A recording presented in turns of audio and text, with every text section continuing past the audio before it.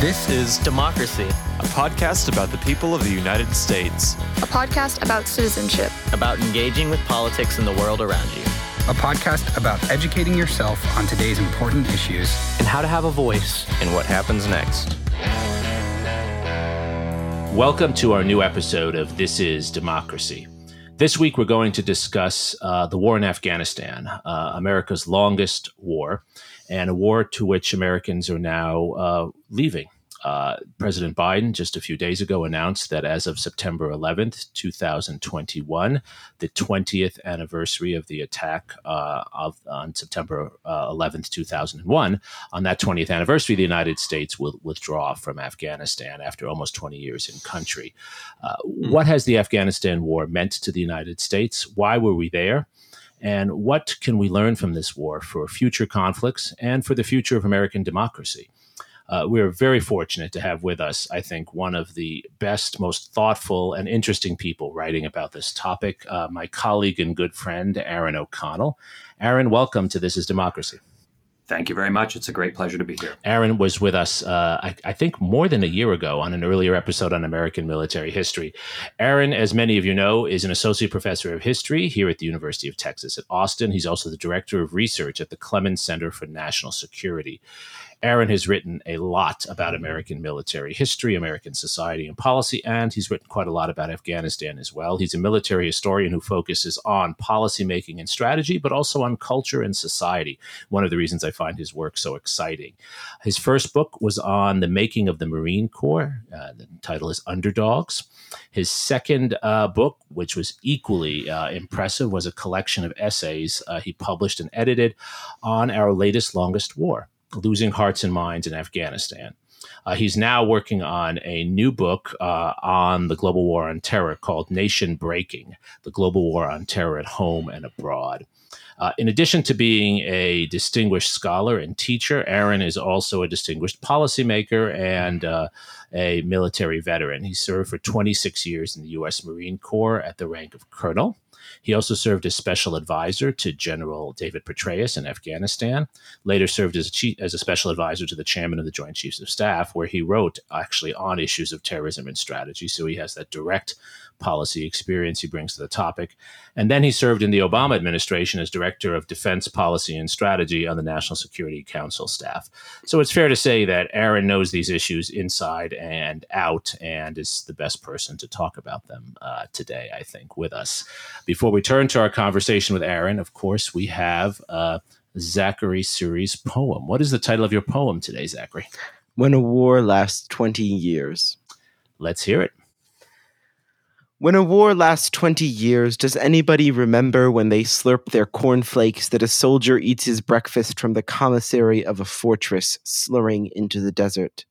When a war lasts 20 years, do people as they float in morning traffic begin to forget that bombs are exploding thousands of miles away, floating too until they fall? When a war lasts 20 years, does anybody remember when they sit at their smooth desks that a child walks through the ruins of their home, rough and broken in on itself? When a war lasts 20 years, do people sleeping on the city bus begin to forget that a drone flies the breadth of a valley in a minute, a valley twice the size of the interstate? When a war lasts 20 years, does anybody remember when they sit down in an armchair and open up a book that a plane lands on asphalt across a dozen seas, each more vast and insurmountable than the tome you've been meaning to read? When a war lasts 20 years, do people startled from an evening doze think of the same moment in a refugee camp on a borderland somewhere far away, the same shock at seeing a world form from blackness? When a war lasts 20 years, does anyone even remember the first groove of the first boot scraping the soil, but the first weapon that dropped from a plane to a waiting arm, but the first saber that crossed the desert's only cloud? I love the ruminating quality of your poem, Zachary. What is your poem about? My poem is really about what it's like to live in a society that has been perpetually at war for my entire life, for 2 decades, and how strange it is that we can be at war, and our decisions can have such a huge impact on the lives of people thousands of miles away, and we at home who aren't directly involved never really feel it and never really see it. That it blows my mind, Zachary, that every day of your life we've been at war in Afghanistan. Aaron, what's the backstory on this? How did we come into this war, and why have we been there for so long? Thanks for that question, Jeremy. And Zachary, what a marvelous poem. I was thinking as you were reading it, the fact that, yes, the U.S. has been at war for your entire lifetime, but Afghanistan has been at war for 40 years, since 1979.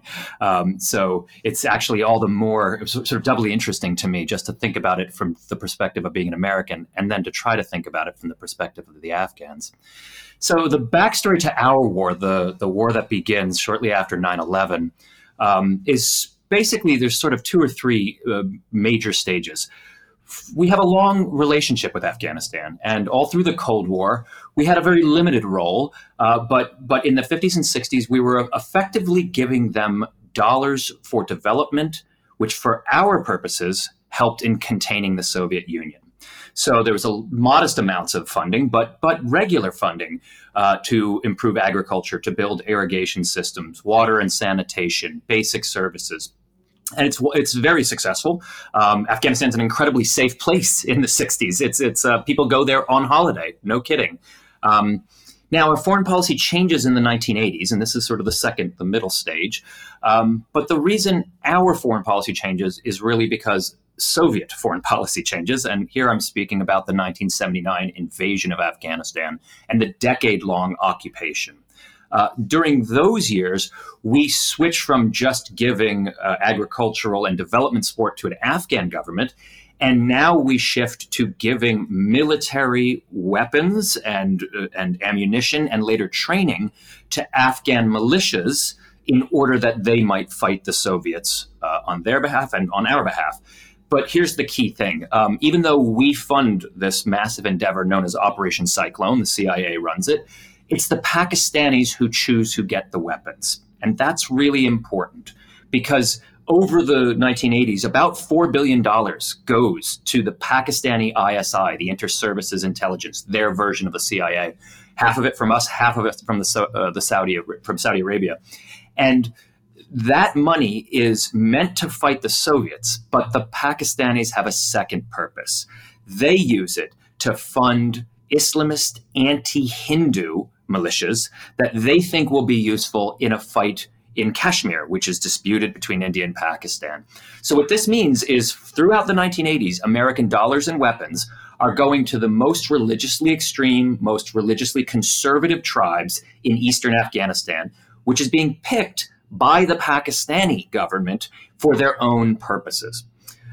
So did that work? Well, it works in some ways and not in others. It certainly helps to drive out the Soviets. By the time we start giving them Stinger missiles to shoot down their helicopters, it just becomes rather costly for the Soviets to stay in Afghanistan. But it also leaves a heavily militarized and emboldened Pakistani intelligence services because they are the ones channeling the weapons and the dollars, and there's a certain degree of skimming that occurs. So this means when we leave Afghanistan, in other words, when we stop funding these militias in the late 1980s, what you have is a rather dangerous situation where there are large numbers of religiously motivated Pashtun extremists with strong connections to the Pakistani government, all of whom are beholden to a degree to that Pakistani government. Once the Soviets leave, and this is stage 3 of the relationship, Afghanistan descends into a horrible civil war. From 1992 to 1996, all those militia groups turn on each other. They fight against each other. There's a siege of Kabul that lasts for over a year. And this only ends when Pakistan intervenes yet again, and this time with their own dollars, funds the Taliban, a small religiously extreme group from southern Afghanistan, which, with Pakistani help, takes over the country. There is a war. That war is, there are at times Pakistani pilots flying in that war. It is a Pakistani proxy force. and they are successful in taking over all but the northeast of the country. And in the northeast of Afghanistan is a Tajik and Uzbek coalition known as the Northern Alliance. That's where we are right up until 9/11. With the only thing that I've left out is that once the Taliban does take over the country, they then invite Osama bin Laden, a Saudi, into Afghanistan as an honored guest. Almost certainly at the behest of the Pakistanis. We have pretty good information that the Pakistanis asked the Taliban, will you take Osama bin Laden, who can no longer stay in Sudan and is no longer allowed in Saudi Arabia? And so bin Laden sets up shop in Afghanistan, and it's from there that the 9/11 attacks are planned. So that's the backstory. Aaron, that's a really helpful summary you've given us, and you've captured so much of the story there, and there's so much to ask about. I think the key question is, obviously, the United States learned about bin Laden's movement to Afghanistan. What did the United States do when this individual who had a lot of resources moved to Afghanistan, pledging to attack the United States? What did the U.S. government do? Right. A very good question. And one that's important as we discuss the present, because there's been a lot of references to if we just leave, we will be where we were with Afghanistan circa 2000 or 1998. So just to remind your audiences, of course, Osama bin Laden had fought in Afghanistan as one of those foreign fighters that came in. We did not fund him. CIA officers have testified in front of Congress, insisting under oath that the United States did not fund bin Laden. But we knew about him, and we were funding groups that were quite close to him, and we were funding groups that sometimes he funded as well. So he had already had a history in Afghanistan. He left, and then when he comes back, when the Taliban take power, we at that point are first concerned about him as a terrorism facilitator, a funder and facilitator. But in 1998, after he directs the twin attacks on the embassies in Nairobi and in Dar es Salaam, Tanzania, then we get rather serious about trying to get rid of him. So we try a few different things. We try cruise missile strikes. Operation Infinite Reach happens in 1998, and we fail to kill bin Laden and do some small amount of damage to his camps and kill a number of Pakistanis that are in the camps. We also set up or reinvigorate some of our funding relationships with the Northern Alliance and try to pay them to go kill him. But that doesn't work very well for a number of reasons. So on the eve of 9/11, when the Bush administration came into office, they were presented with a more robust plan to try to kill bin Laden, involving arming this new weapon we had called the Predator, drones in common parlance, and increasing funding to the anti-Taliban Northern Alliance, and perhaps even trying a few more of these killer capture operations, which we tried or considered but were not successful with prior to President Bush's arrival in office. And just briefly, Aaron, why didn't any of the other measures work? I mean, we have so much power. He's a fugitive. Why weren't we able to kill him? Good question.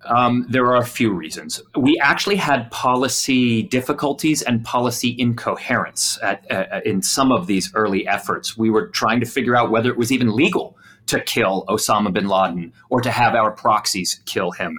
Now, that incoherence and that policy question went away after September 11th, when President Bush signed a specific CIA finding authorizing that kind of activity. But when Clinton was in office, it was very much an iffy legal question on whether you could pay proxies to kill an enemy of the United States in a foreign country. So that was one problem.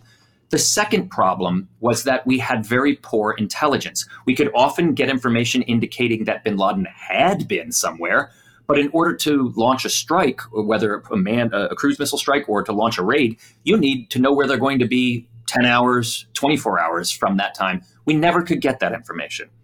Furthermore, we had very poor ability to put bombs on targets in all the places we wanted to. It was just a bad economic bet to throw cruise missiles at everything. And there are really just countless places, caves, mountain ranges, other areas, ways that bin Laden and his followers could hide so that we couldn't ever know where he was at a given. Right. This is a really important point, that it's actually very hard to kill someone like that in those circumstances. There's one more crucial point. I'm so sorry. A third reason we couldn't find bin Laden was that we didn't have an Afghan government cooperating with us in that endeavor. These were the Taliban years. They were protecting him.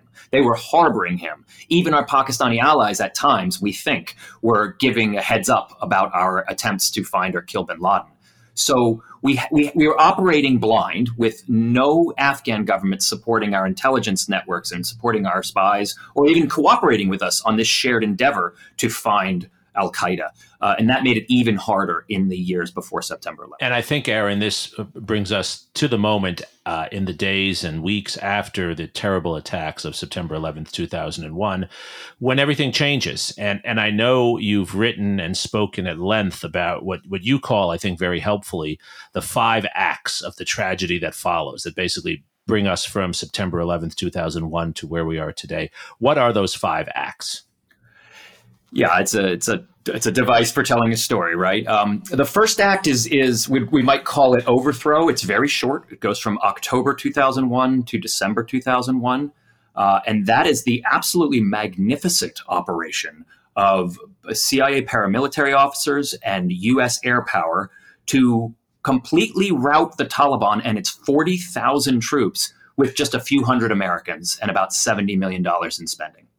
Now, that is an extraordinary victory. Even the military didn't think it would happen that soon.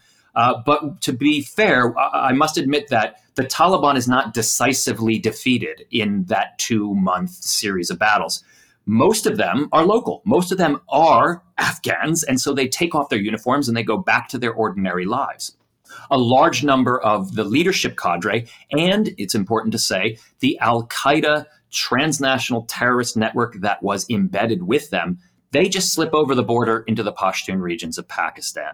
So we do not completely mitigate the threat. We just remove Afghanistan as a open and acknowledged safe haven for al-Qaeda, and we remove the Taliban government that had protected and harbored bin Laden and al-Qaeda in Afghanistan. So that's Act 1. Act 2, I think I'll call Nation Building Light. That goes from is December 2001 and perhaps all the way through the Bush years. And so in these years, the Taliban is technically gone, but they're still there. And we make an enormous amount of political and diplomatic progress. Within weeks, indeed, even before the Taliban has fallen, we are assembling Afghan exile groups and the region, diplomats from Iran, from Pakistan, from Russia, from all over. And we create an Afghan government almost on the spot. That leads to President Karzai being named first the interim chairman of the Transitional Council and later the president of Afghanistan. In those years, there is an entire new constitution written. There is a flawed but workable power sharing arrangement between the different ethnicities of Afghanistan who are at times at each other's throats. There's massive aid, not just from America, but from the international community, which leads to thousands of kilometers of roads being built, health clinics, a range of development projects.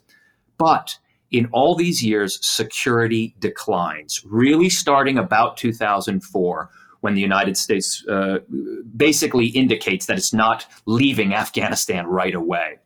So during the entirety of the Bush administration, you have this wonderful peace dividend from 2002 to 3. And during that period, the U.S. refuses to lead on the security institution reconstruction. So a new army has to be created. A new Afghan national police force has to be created. A peacekeeping force is required. All of this is decided in December of 2001 by Afghans and the international community. But the United States argues amongst itself and then later with its allies. And in the end, the U.S. refuses to send troops to the peacekeeping mission. The U.S. refuses to do police training. That gets fobbed off onto the Germans. And the U.S. decides it will train the Afghan army, but does so very slowly and very poorly. Those decisions are all made before the 2003 decision to invade Iraq. And together, the nation-building light period when the U.S. calls for massive reconstruction but will not lead on it, and then the decision to invade Iraq in 2003 just causes massive problems for security in Afghanistan. Our special forces get pulled to Iraq. Our civil affairs get pulled to Iraq. CIA personnel get pulled to Iraq. The president's time and attention and dollars all get pulled to Iraq. And Afghanistan declines badly. throughout those years. So we never have more than, say, 10 or 20,000 troops in the first 5 or 6 years of the Bush administration. By the end, he's added up to 30. And as soon as President Obama comes in, those numbers are going to go up again. But that's Acts 1 and 2 right there. And I think this perfectly brings us to Act 3, which would be the Obama presidency.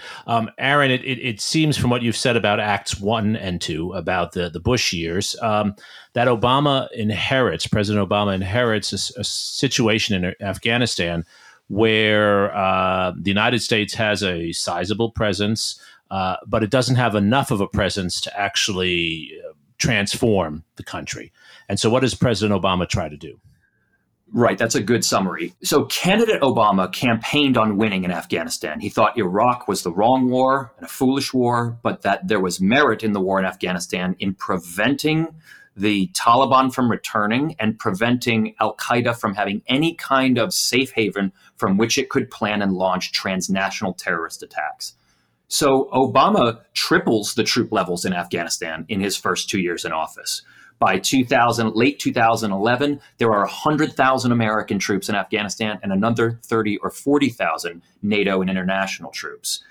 The idea here was to convince the Taliban it could not win militarily, to show the same massive military combat capability that drove them out in the first place, and then hopefully transition to some kind of Afghan-led process whereby they'd take over running the security of their own country, even if we had to fund some of the efforts. Well, it shows some progress. The Obama surge certainly led to some security gains, but the president undermined his own goal. And this is a story told in many books at this point. When he announced the surge to 100,000 troops, he said that once they're in place, they're only going to stay for a year, and then they'll start to come home. So it made it easy for the Taliban to just stall and to wait. And not just the Taliban, let's remember, the Taliban's supporters, the Pakistani government. So after we get our troops to 100,000, President Obama starts ticking them downward in sort of 30,000 increments. So we have 60,000 in 2012, 30,000 in 2013. And then for the final 2 years of the Obama administration, there's less than 10,000, about 8,500 troops in the country. All while we continue to train the Afghan army and police, fund certain elements of the government, send advisors, and do non-military development work. All that's happening at the same time. Now, things really changed in 2011 when the United States kills Osama bin Laden in Pakistan. And I think that's one of the reasons that President Obama starts ticking those troop levels downward, is that he sees there's a window here where the military dangers of an al-Qaeda attack are diminished. And his very reason for having a one-year timeline was that he thought that the Afghan government needed sort of a push, needed to know this won't last forever. You better fix your rampant corruption, your terrible predatory behaviors, and things of this nature. So that didn't really change, unfortunately. There was no major improvement in the Afghan security forces. The police remain horribly corrupt. The graft remains terrible. And even as that was going on, President Obama also tried peace talks. He opened up lines to the Taliban to say, we can keep ramping up. We can keep smashing you militarily. Shall we have peace talks? And those talks collapsed for a number of reasons. There was massive intransigence from the Republican Party inside the U.S. government, which was a problem. But the bigger issue is that President Obama refused to capitulate to two demands. The first demand from the Taliban was that Obama issue a timeline for withdrawal as a precondition for talks. We wouldn't even talk unless Obama said, we'll have this many troops out by this date and that date and this date. Obama said, I'll never do that. Second, and more importantly, the Taliban insisted that the Americans only negotiate with the Taliban, cut the Afghan government out.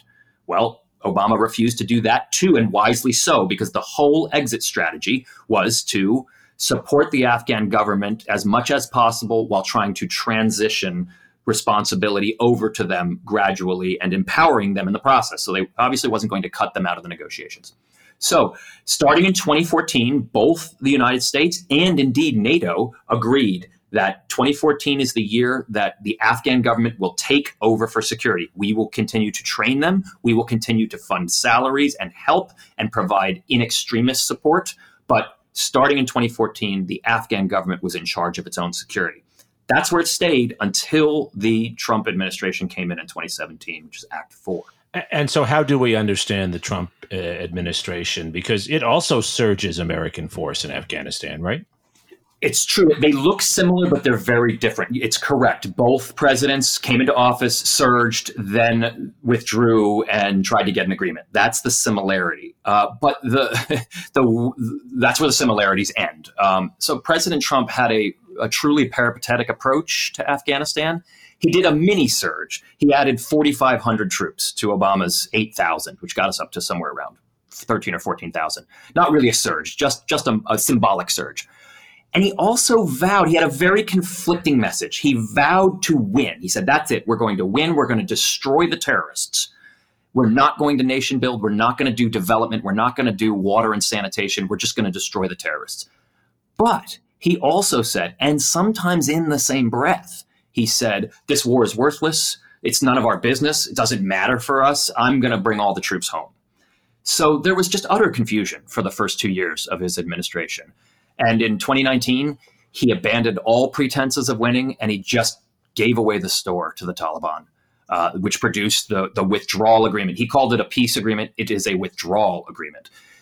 President Trump abandoned both of Obama's preconditions. He issued a timeline for withdrawal. He completely cut the Afghan government out of the negotiation, and he made no effort to put any verification mechanisms into the agreement so that the U.S. could ensure the most important thing that the U.S. was pushing for in the agreement, that the Taliban would break with al-Qaeda and would in no way cooperate, coordinate with them, or allow them to use Afghan soil for planning, training, attacks, or anything.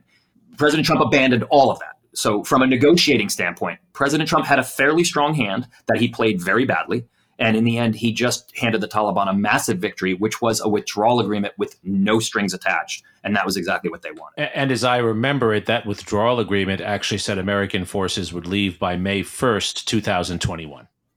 That's correct. So when President Biden inherits this situation in your fifth act, he's already inheriting a withdrawal. So why are we even talking about a Biden withdrawal? It sounds like it's Trump's withdrawal.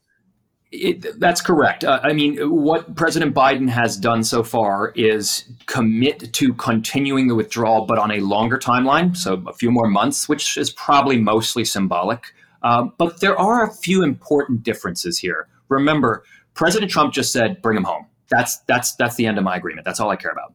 Biden has not done that. He has pledged to continue to fund the Afghan National Defense and Security Forces to pay for the recruiting, training, equipping, and salaries of the very forces that are fighting the Taliban. That's a sizable sum. It's about $5 billion per year.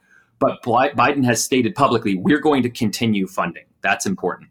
Biden also has made statements showing that he is perfectly willing, indeed eager, to going back to funding non-military development, the education, the water, the sanitation, the roads, the bridges, things that, by the way, we actually know work. So he has not cut and run on the Afghan people quite the same way that President Trump has done. But the effect in terms of total military forces on the ground is the same. There will be no operational military forces in the country by the end of 2021. And how much of a threat is terrorism in Afghanistan to the United States today? You've asked that question very well, Zachary, because you asked how much of a threat is terrorism in Afghanistan? And that's important because, let's be clear, the U.S. government has a goal, indeed an obligation, to protect its citizens from terrorist attacks. And so that means paying attention to al-Qaeda, to be sure. But al-Qaeda is not the only terrorist group that threatens Americans. Indeed, if in the last 10 years, the terrorist groups that have killed more Americans than al-Qaeda are domestic far-right and white supremacist extremists in the United States. So the first question is, are we taking an approach to terrorism, the use of political violence against civilians, or are we talking about Islamist, al-Qaeda, jihadist terrorism? If the former, if we're talking about all terrorism, you certainly would not spend the bulk of your resources in Afghanistan. That bulk of those resources, by the way, to maintain what we have now of sort of the 5,000 troops and paying for all their salaries and things of that nature, is at least $25, if not $30 billion a year. That's an extraordinary sum of money. If your goal is to go after all terrorism, you would, of course, focus on Islamist terrorism, but pay quite a lot of attention, perhaps more attention, to the threats that are killing more Americans in the United States, and that's domestic terrorism. But even if you want to focus just on Islamist terrorism, Al-Qaeda and ISIS, yes, the Pashtun lands of Afghanistan and Pakistan are notable for being hospitable to Islamist insurgents. It's partly because of Pakistan's explicit strategy of trying to Islamicize those regions as a hedge against India, but it also has to do with how Pashtuns view their role, their life, and their really requirement to eject foreigners through jihad. That is part of Pashtun culture, it's fair to say. But they're not just in Afghanistan and Pakistan. The greater threats now from Al-Qaeda come from Somalia and Yemen. Where is Al-Qaeda really growing? It's in the Sahel in West Africa, not in Afghanistan and Pakistan. So terrorism exists all over the world. It is a threat we deal with. It is nowhere near the existential threat that a potential massive cyber war with Russia or China would inflict upon the U.S. economy. Indeed, the total deaths from terrorism every year are so low that they wouldn't even be ranked as a military problem at any other time except for our modern American present. So terrorism is a concern. It's nowhere near as big of a concern as some other security threats. And even if terrorism is your concern, Al-Qaeda of today is not the Al-Qaeda of 1999 and 2000, operating with full safe haven and the backing of the Taliban state in Afghanistan. And as you said, Aaron, even if you are concerned about Al-Qaeda, Afghanistan is not the primary place to look, correct? That's correct. So our podcast is about using history to better understand our world. And you've given in your 5-act description of the history of American intervention in Afghanistan over the last 2 decades, you've given really a brilliant description of the various things we've tried that have not worked. And President Biden inherits that. He also inherits a set of circumstances you've described so well, where the threats to the United States are not centered on Afghanistan. Maybe they were 20 years ago. They aren't now. Did he have any choice, or was Biden's announcement recently that the United States will withdraw by September of 2021, was it the obvious, prudent choice? I think so. Obvious, no, but I think it was the prudent choice. But let me try to summarize a critical approach, someone who disagrees with me and thinks he's making the wrong choice. The argument for staying, I think, is a very difficult one to make, but it goes as follows. Our military operations in Afghanistan and occasionally in the Pashtun regions of Pakistan have mowed the grass for many years. In other words, we have kept the terrorist threat at bay. And if we don't have enough forces in the country to launch military operations and indeed enough intelligence personnel to know about which people are doing dangerous things and preparing attacks against us, then 2 things could happen that are both very bad. Number one is Al-Qaeda could reconstitute without any pressure from the U.S. through drones or manned bombings or what have you, and therefore they could be successful in launching another attack. That's obviously a depressing possibility. The second is that the whole Afghan government could collapse, that the Taliban will march on Kabul, and once the government collapses, then there'll be some kind of new Taliban government or chaos. And in either one of those situations, it will be easy for Al-Qaeda to once again set up shop, have safe havens, plan attacks, and indeed, will be even more empowered than they were, say, 1999 or 2000. I think both of those are overstatements. Now, we're both just predicting the future with our best guesses, so neither one of us, I nor the critics, can be definitively proven right until history unfolds. But here's why I think that those 2 threats are overstatements. The first one was the idea that if we're not pressuring them and dropping bombs on them, then they'll just reconstitute and they'll be just as powerful as they were in 2000.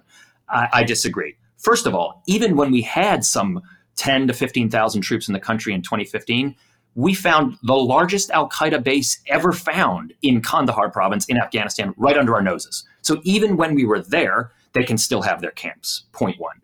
Point two, early in the war in Afghanistan, around mid-2002, Secretary of Defense Donald Rumsfeld writes a quick note asking, we need to know if we are destroying more terrorists than we're creating.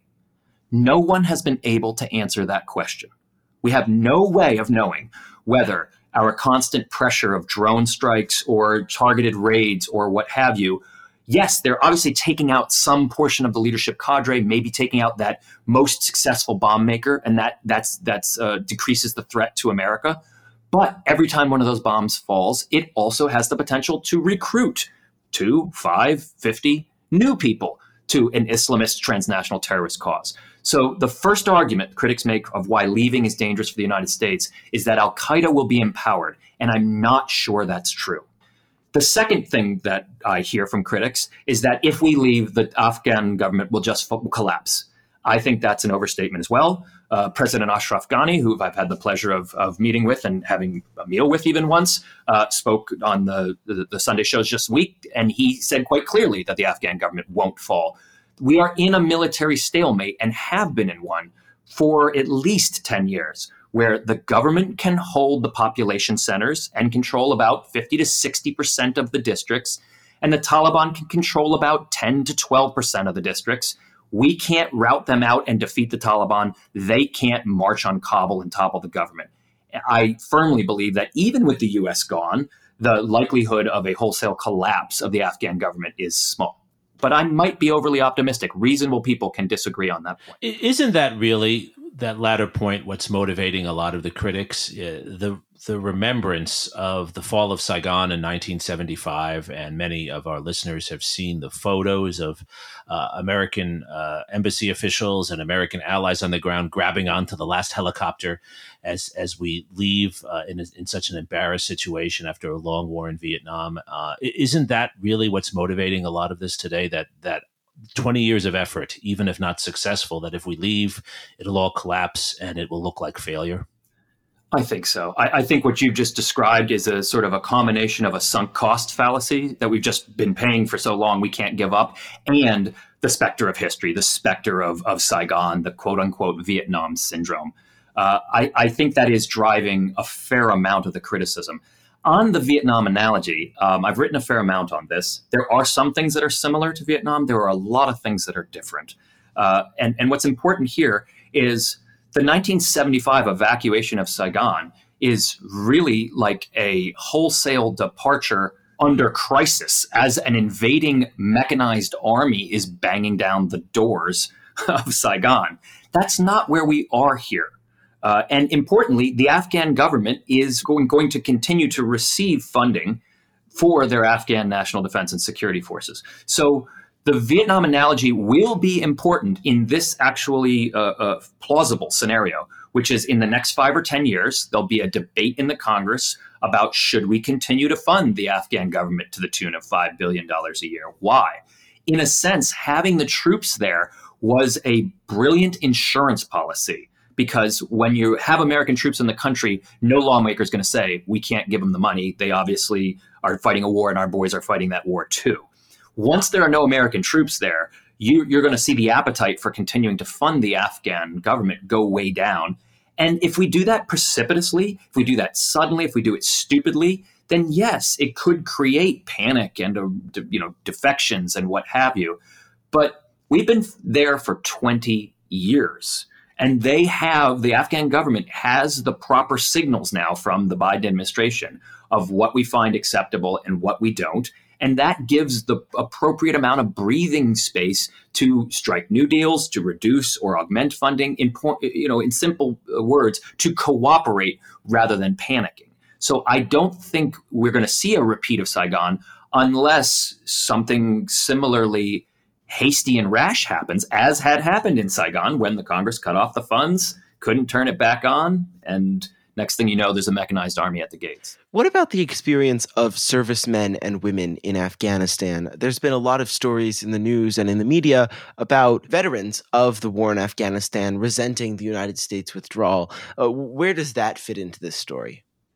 Well, Zachary, I've been talking with not only a number of veteran friends, but a number of Afghan friends over the last 2 weeks. And I've found that there is some fear among Afghans that we're just going to completely leave, cut the funding. And that has led to some sort of strong op-eds saying, don't betray us, do not abandon us. Among veterans, it's much more mixed. I'd say 50-50. People who think this is the right thing, that we have reached a military stalemate. The military tool is not one that will get us to victory. We've been for 20 years in some ways trying to build a house with a fish. In other words, using wrong tools for wrong results. And so there is a large group of veterans who are saying, absolutely, it's time to leave. I'm one of those, but I'm not the only one. Those that have been in opposition, it's mostly the ones I've spoken to. It's out of a broad-based empathy for the Afghan people and a fear that the society will degrade once we leave. That is the principal debate. Will Afghan security degrade precipitously, minutely, or into chaos if the U.S. leaves? And as I've said, I'm a bit more optimistic than some critics. And so that's led some of the veterans I've spoken to just tell personal stories of people they cared about and who they now worry are in danger. So, Aaron, as you know, our podcast really tries to use this history that you've taken us through in such detail, with such thoughtfulness and such fairness. It tries to use this history to derive lessons that people who care about democracy today can take from this history going forward. And as we all know, our fear as historians is that the wrong lessons will be learned.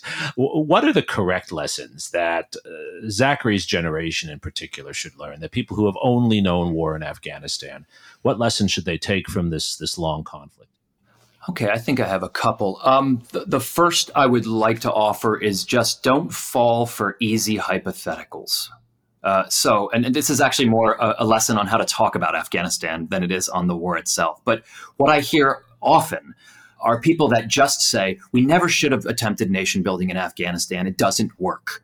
That's not what the military does. And then with just that august statement hanging out there, they walk away proudly of what they've just claimed. There's no evidence really to support that nation building doesn't work. You know this as well as I. We certainly successfully reconstructed Japan and Germany. We've done nation building in Panama, in Kosovo. We've done things like nation building in Haiti. So the idea that it just can't be done is belied by the facts. The second sort of thing I would advise people to avoid are sort of the easy, if you just use more force arguments. These are very common, more often on the political right than on the political left, that you just needed to bomb more. And that's nonsense. I will offer as counter evidence the simple fact that every single year in Afghanistan for the last 15 years, the civilian casualties of the war, the Afghan civilian casualties, have been largely stable at about 3,000 killed every year and about twice as many as that wounded. So almost 10,000 casualties every year. That was true when we had 100,000 troops in the country and we were bombing around the clock. It was true last year when we had 6,000 or 7,000 and we were only using military force in extremist situations. So my first lesson is just be careful of the easy analogies because they don't work. You have to look at the country on its own terms. The second lesson I would offer is about the importance of synchronizing your tools and using the right tools for the right job. So what happened in Afghanistan, we made a crucial mistake in the early years, and it mostly flowed from a campaign promise. President Bush got into one of the few foreign policy debates in the 2000 campaign between Vice President Gore and candidate Bush was over whether the U.S. should do nation building, and Bush came out strongly against it, brought it up in more than one presidential debate. That was a wedge issue. He could say, I want to do hard power, none of this soft stuff. Gore disagreed because we were at that time doing nation building in Kosovo. And that really trapped President Bush because what he had to do as soon as we defeated the Taliban in December 2001 is actually reconstruct Afghanistan. Because he had moved away from it in the campaign and because his top cabinet officials, principally Secretary of Defense Donald Rumsfeld, believed that that was no appropriate mission for the troops, we really bungled it right out of the gate. We sent all kinds of signals that we're not staying, we're not going to do peacekeeping, we won't even do these other missions, someone else can do them. That would have been hard enough to sustain on its own, but then we invaded Iraq. And that completely destroyed the good faith coalition of NATO in being involved in Iraq and really set Afghanistan back, as I have indicated earlier. So the lesson for that is that, number one, you've got to use the right tools for the right things. And there were books already written on how to nation build by the people who had done it. And it needed to be state-led, but with support from the military. That didn't happen in Afghanistan, and it didn't happen in Iraq, and it could have. That was simply as dumb as still using cavalry squares in the Civil War when the Europeans had long ago figured that that's an outdated technique. So you have to synchronize your power, and you've got to use the right tools for the right end states. And the U.S., principally under President Bush, and much more so under President Trump, took a very narrow conception of power that thought the shock and awe of the bombing is what's going to change minds, and the rest of the stuff is all doors and windows, and we don't do that. We really have to abandon that kind of thing. Aaron, do you think we'll do better next time? Because we both know there will be a next time. I do think we'll do better, and I think your point is the most important one that people walk away from, and it's what angers me the most when people say we just shouldn't do reconstruction or nation building. No one makes a plan that in 24 months they're going to do reconstruction. Crises happen and nations have to react. And I think the biggest lessons of the Cold War, which you and I have spent some time studying, is that getting others to do your fighting and dying for you is a great move if you can maintain a large and robust coalition. That's why NATO worked. That's why the Cold War was a shared endeavor between the US and Western European countries and Canada and others. We really threw that out the window in the early Bush administration. And we also took an overly militarized approach to many of the problems. And that really did have a number of negative consequences. So we do have to get this right. And there are already books out there that'll tell you how to nation build properly if you'd like to prepare for it. Zachary, Aaron's given us so much to think about here. For your generation that now has spent your entire life with the Afghanistan war and now will live through the end of that war, do you have hope going forward? How do you look at these issues? I think there is hope going forward that the United States will not make necessarily the same mistakes when it comes to foreign policy, but maybe that's just because we've tried everything, and at this point we've seen so many of these mistakes. But at the same time, I think that there's a real recognition now that these issues are so complex. Just the fact that we've had 4 successive presidents who have tried and in many ways failed to handle these issues is evidence of that. 4 presidents from the 2 different parties. I think that the complexity of these issues is really very suddenly becoming clear to so many of us. And I think that's really the key point here, is that these issues aren't about binaries. They're very complex, and it's very important that we understand those complexities. Right. And I think the most important point that underlies what you said so well, Zachary, and what Aaron has shared with us is that studying this history is crucial because the experiences of the last 20 years, they have to inform what we do next. They really do have to inform what we do next. And unfortunately, much of our politics distracts us from the kinds of in-depth analysis that Aaron was able to share with us. Aaron, thank you so much for joining us and for really giving us this tour de force in understanding this really complicated history, Aaron. Thank you. My pleasure. It's always good to talk. And Zachary, thank you for your moving poem and for your thoughtful reflections on this important topic. And thank you most of all to our listeners for joining us for this episode of This Is Democracy. This podcast is produced by the Liberal Arts ITS Development Studio and the College of Liberal Arts at the University of Texas at Austin. The music in this episode was written and recorded by Harris Codini. Stay tuned for a new episode every week. You can find This is Democracy on Apple Podcasts, Spotify, and Stitcher. See you next time.